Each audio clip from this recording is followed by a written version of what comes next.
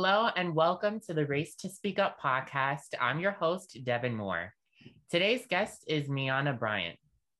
Miana is the founder and president of the Mental Elephant organization, which hosts online events focused on mental health awareness and creates content for online outlets. Her passion for mental health stemmed from her own personal battles with depression and anxiety throughout her adolescence. Welcome, Miana. How are you doing today? I'm doing well. Thank you very much for having me. I'm so excited to be here today. Awesome. So why don't you start us off by telling us what Mental Elephant is? So the Mental Elephant is a nonprofit organization based in Washington, D.C. We focus on providing awareness of different mental health disorders throughout the community and providing resources to people that may be battling mental illnesses or suffering from a mental health episode. So where does your journey begin with mental health? I started the Mental Elephant when I was in undergrad. I was diagnosed with major depressive disorder and general anxiety disorder in 2016. And then just dealing with that and kind of dealing with the symptoms and everything that I was experiencing at that time, and then moving to North Carolina and being by myself away from my family in DC. I just struggled a lot.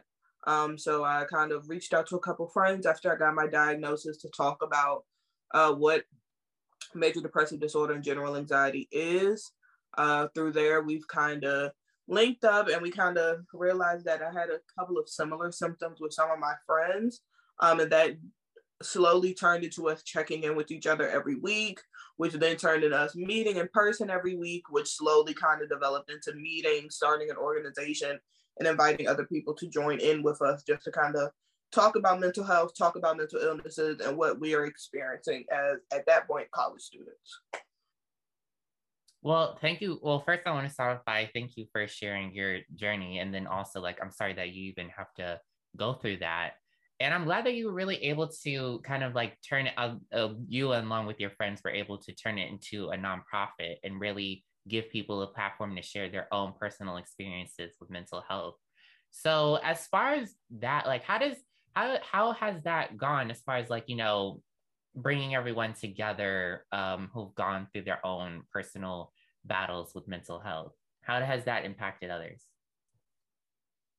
I feel like it's gone pretty well thus far. It's definitely kind of set a precedent for being able to have conversations with close friends and with family about the mental health, about the Mental Elephant, just about things that are going on, especially with the pandemic and everything that's happened recently, and how important mental health has become. Mental health has always been important, but how much more the conversation has developed over the past couple of years. How much it has developed over the past couple of years, and just everything kind of going along with it has just really opened up the conversation, has pushed people to kind of really get past the stigma and start to question what is normal, what's day to day, and how to properly kind of be able to handle certain things and cope with certain issues that may be going on throughout life.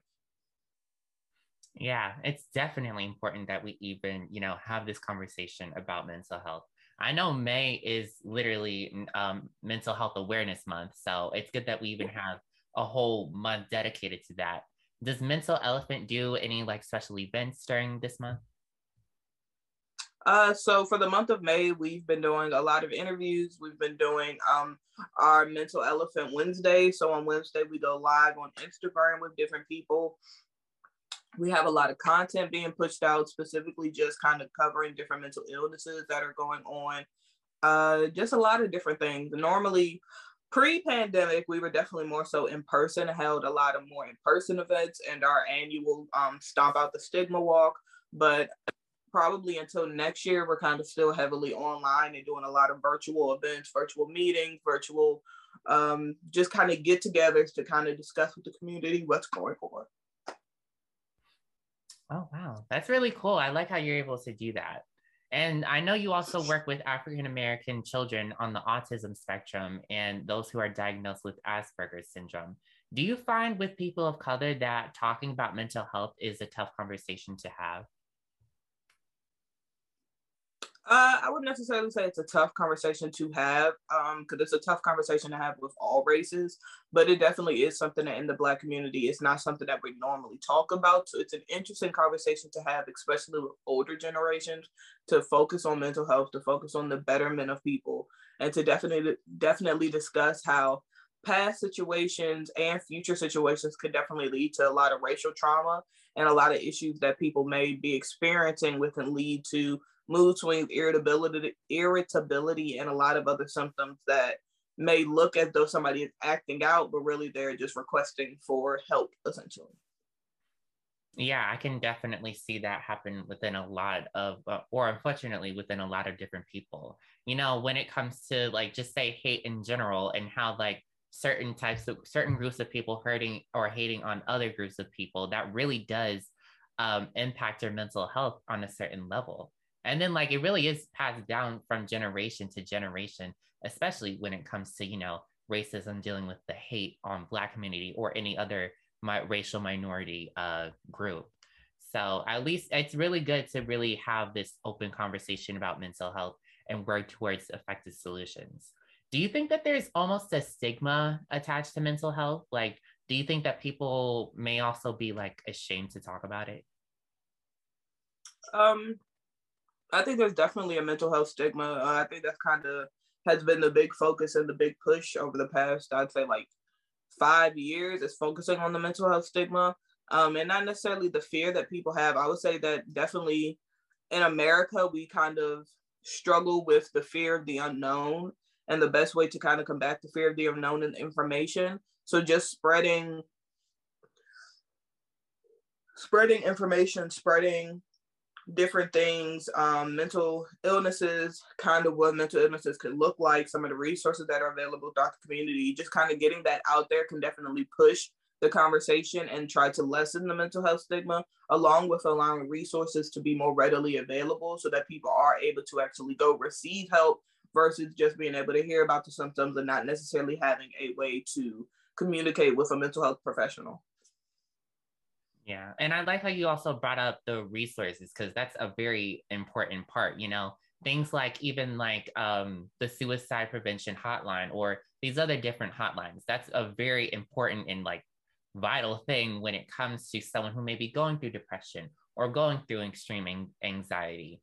I kind of look at it like, you know, with the suicide prevention hotline, like that's like a 911 type of emergency because if someone's about to die by suicide, that that's a real emergency. That's life or death. That's someone's actual life about to be, you know, taken. And so we need something in place, and that's why it's good to have the mental elephant. So, what ages do you work with? So the mental elephant does not necessarily have a specific age range.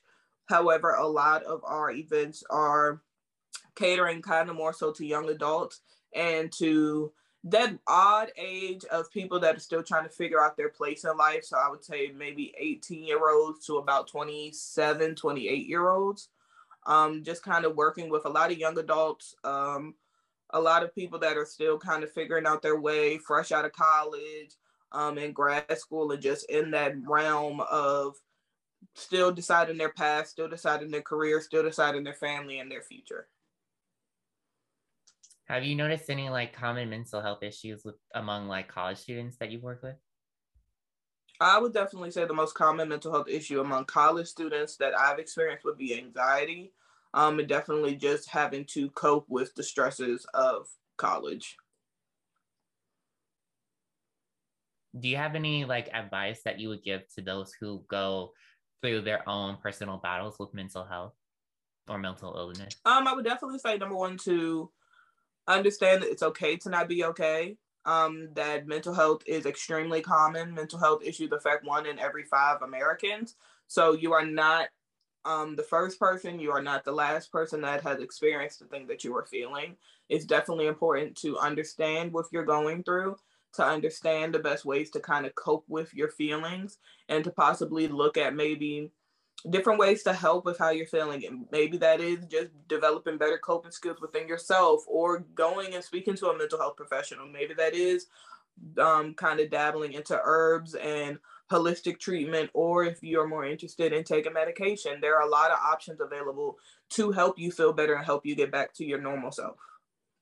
Yeah. But I also know that you are a full-time registered behavior technician. Do you want to tell us about that? That's pretty cool. Do you want to tell us about that? So being a full-time registered behavior technician, I work one-on-one with kids that have autism spectrum disorder, or are on the autism spectrum. I help kind of teach with gross motor skills, fine motor skills, independent skills, anything from potty training up to learning how to communicate, learning how to talk, and to develop skills to be able to socialize and be in social environments by themselves. With those with those kids who you work with, do you ever find them feeling almost as though they feel like an outcast just because it may be harder for them to understand certain things or get certain things quicker? Do you know what I'm saying by that? Yes, I would say that I do see them somewhat feeling an outcast, because they a lot of times are in different classrooms, are separated from friends, or do have like specific resources that they require. However, I definitely will say that kind of teaching children that are on the spectrum empathy, teaching children that are on the spectrum social cues and social interactions is kind of one of the most important things, and just allowing them to understand their emotions and other people's emotions and how to kind of successfully and healthily process everything. What would you say to someone who doesn't necessarily understand mental health or mental illness, rather? I definitely would ask a lot of questions just to kind of see where their mental health is, but I would definitely more so explain that mental health is a continuum. That mental health is kind of a spectrum. It can be from just plain mental well-being, from how you feel when you wake up, um, all the way into severe mental illnesses such as schizophrenia and things of that nature. So mental health is a very large spectrum. It can be a lot of things, but it is just as important, if not more important than physical health. It is what determines how you think, how you breathe, how you move, how you function, how you process your life, how you process day-to-day interactions. So it is definitely probably one of the most important things, because you can't enjoy your life if your mental health is not in a good space. Even if it's not in the best space, you at least want to be in a good space for you to be able to enjoy the fruits of your labor and to be able to enjoy the things that you're experiencing.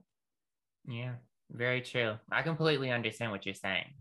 And so when it comes to, like the high school environment, oh, actually, the middle school environment going into like high school, do you think that there's almost like this increase, like an increase in mental illness? Because like, and like also let me kind of just explain that first. The only reason why I'm asking that is because I know during that time, that's honestly when bullying starts to heighten middle school years. And it's just because, people are starting to understand that we all don't look the same and we all don't do like we're all not the same, and so people almost recognize that as something that's bad. And that's like a breeding ground for bullying. So do you think during like this time it's almost like where mental illness heightens? I would definitely say that it kind of depends on the situation and a lot of environmental factors. But I will say that a lot of mental health problems do begin to bloom before the age of 14, which is typically about that middle school age. Um, so it could be a mix of that. Also, kids are starting to go through puberty at that age, starting to kind of grow into themselves, definitely hitting different developmental stages throughout their lives where they're learning empathy, they're learning social cues, they're learning kind of their place in society, their family's place, and things of that nature. So I definitely think middle school is just a tough age overall, with a lot of different factors, the variables being involved. And I definitely think it also just depends on the child. It depends on how the child is raised. It depends on the life that the child has at home. If the child is in a space at home where bullying is a consistent thing, then taking it to school to them may not necessarily be foreign, or may not necessarily be something that they see as wrong. So middle school is definitely that age where kids are starting to step out from being, babies and only wanting to play and things like that, and definitely more so stepping into puberty, stepping into maturity, and becoming teenagers, becoming kind of that young adolescent age where they're able to make their own decisions. Yeah, you are so right. You are so right with that. And so as far as like with the mental elephant organization, what would you say is the most rewarding part of your journey? I would definitely say just being able to provide information to people, especially people who really kind of had no idea about a lot of mental illnesses or about a lot of symptoms. Just being able to provide information and to be able to connect a lot of dots for people is definitely the most rewarding thing. Then providing help to youth who may not be able to actually advocate and speak up for themselves or may not know what they are going through, being able to speak up for them and kind of say like, hey, these symptoms and these thoughts are typical or normal of this type of thing. What would you say is the most challenging part of your journey? Just having to remind people that I started this organization because I struggle with mental health issues of my own. And then having to kind of set boundaries and protect myself along with protecting others. How are you able to do that? Like, are you able to almost put up a wall sometimes in order to kind of help protect yourself and your own personal well-being? It's definitely something I'm still working on, but definitely just being able to separate yourself from a lot of different situations and to heavily rely on skill, heavily rely on understanding that you can only do but so much. And then just being able to offer as much as you can, putting your all into situations and being able to trust that things are going to work out in the end, regardless. So, what are your hopes and dreams moving forward with the mental health? Oh, excuse me, the mental elephant. Definitely just to help, try to expand, try to just try to reach different populations. And like I said, just spread more information, spread more awareness, and try to help as many people as possible. What's something that you would like to leave with the audience? Do you have any last advice that you'd like to leave with us? Definitely to check on yourself, check on your loved ones. And to also give yourself space and time. We're in a definitely a weird time right now in society. Society with social media and everything puts a lot of pressure on people to give off this perfect image that they make money and their body is perfect and mentally they're doing great and this, and that. It's definitely important to remember that number one, social media is a highlight reel. People only show you what they want to show you and they only show you the best of themselves. Everybody is struggling. Not everybody is struggling, but everybody has their own battles. Number one. And number two, it's okay to not be okay 100% of the time.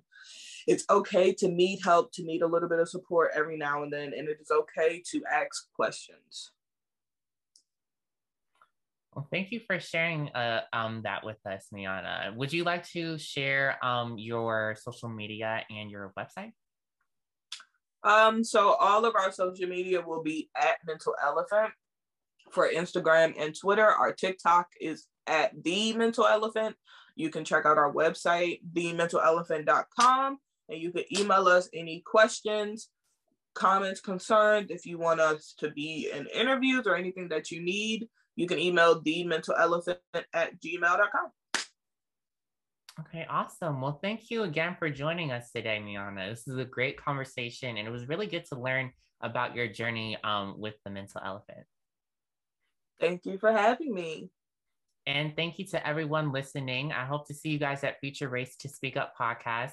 If you have any questions about the Race to Speak Up podcast, feel free to contact me at racetospeakup@gmail.com. Make sure to follow at Race to Speak Up on Instagram, Facebook, and Twitter for future updates on my podcast and other events. And join the Humanity Rising movement. Humanity Rising offers scholarships for students making a difference in the world through service. Visit www.humanityrising.org for more information. And remember to ask yourself this one question: how do you race to speak up?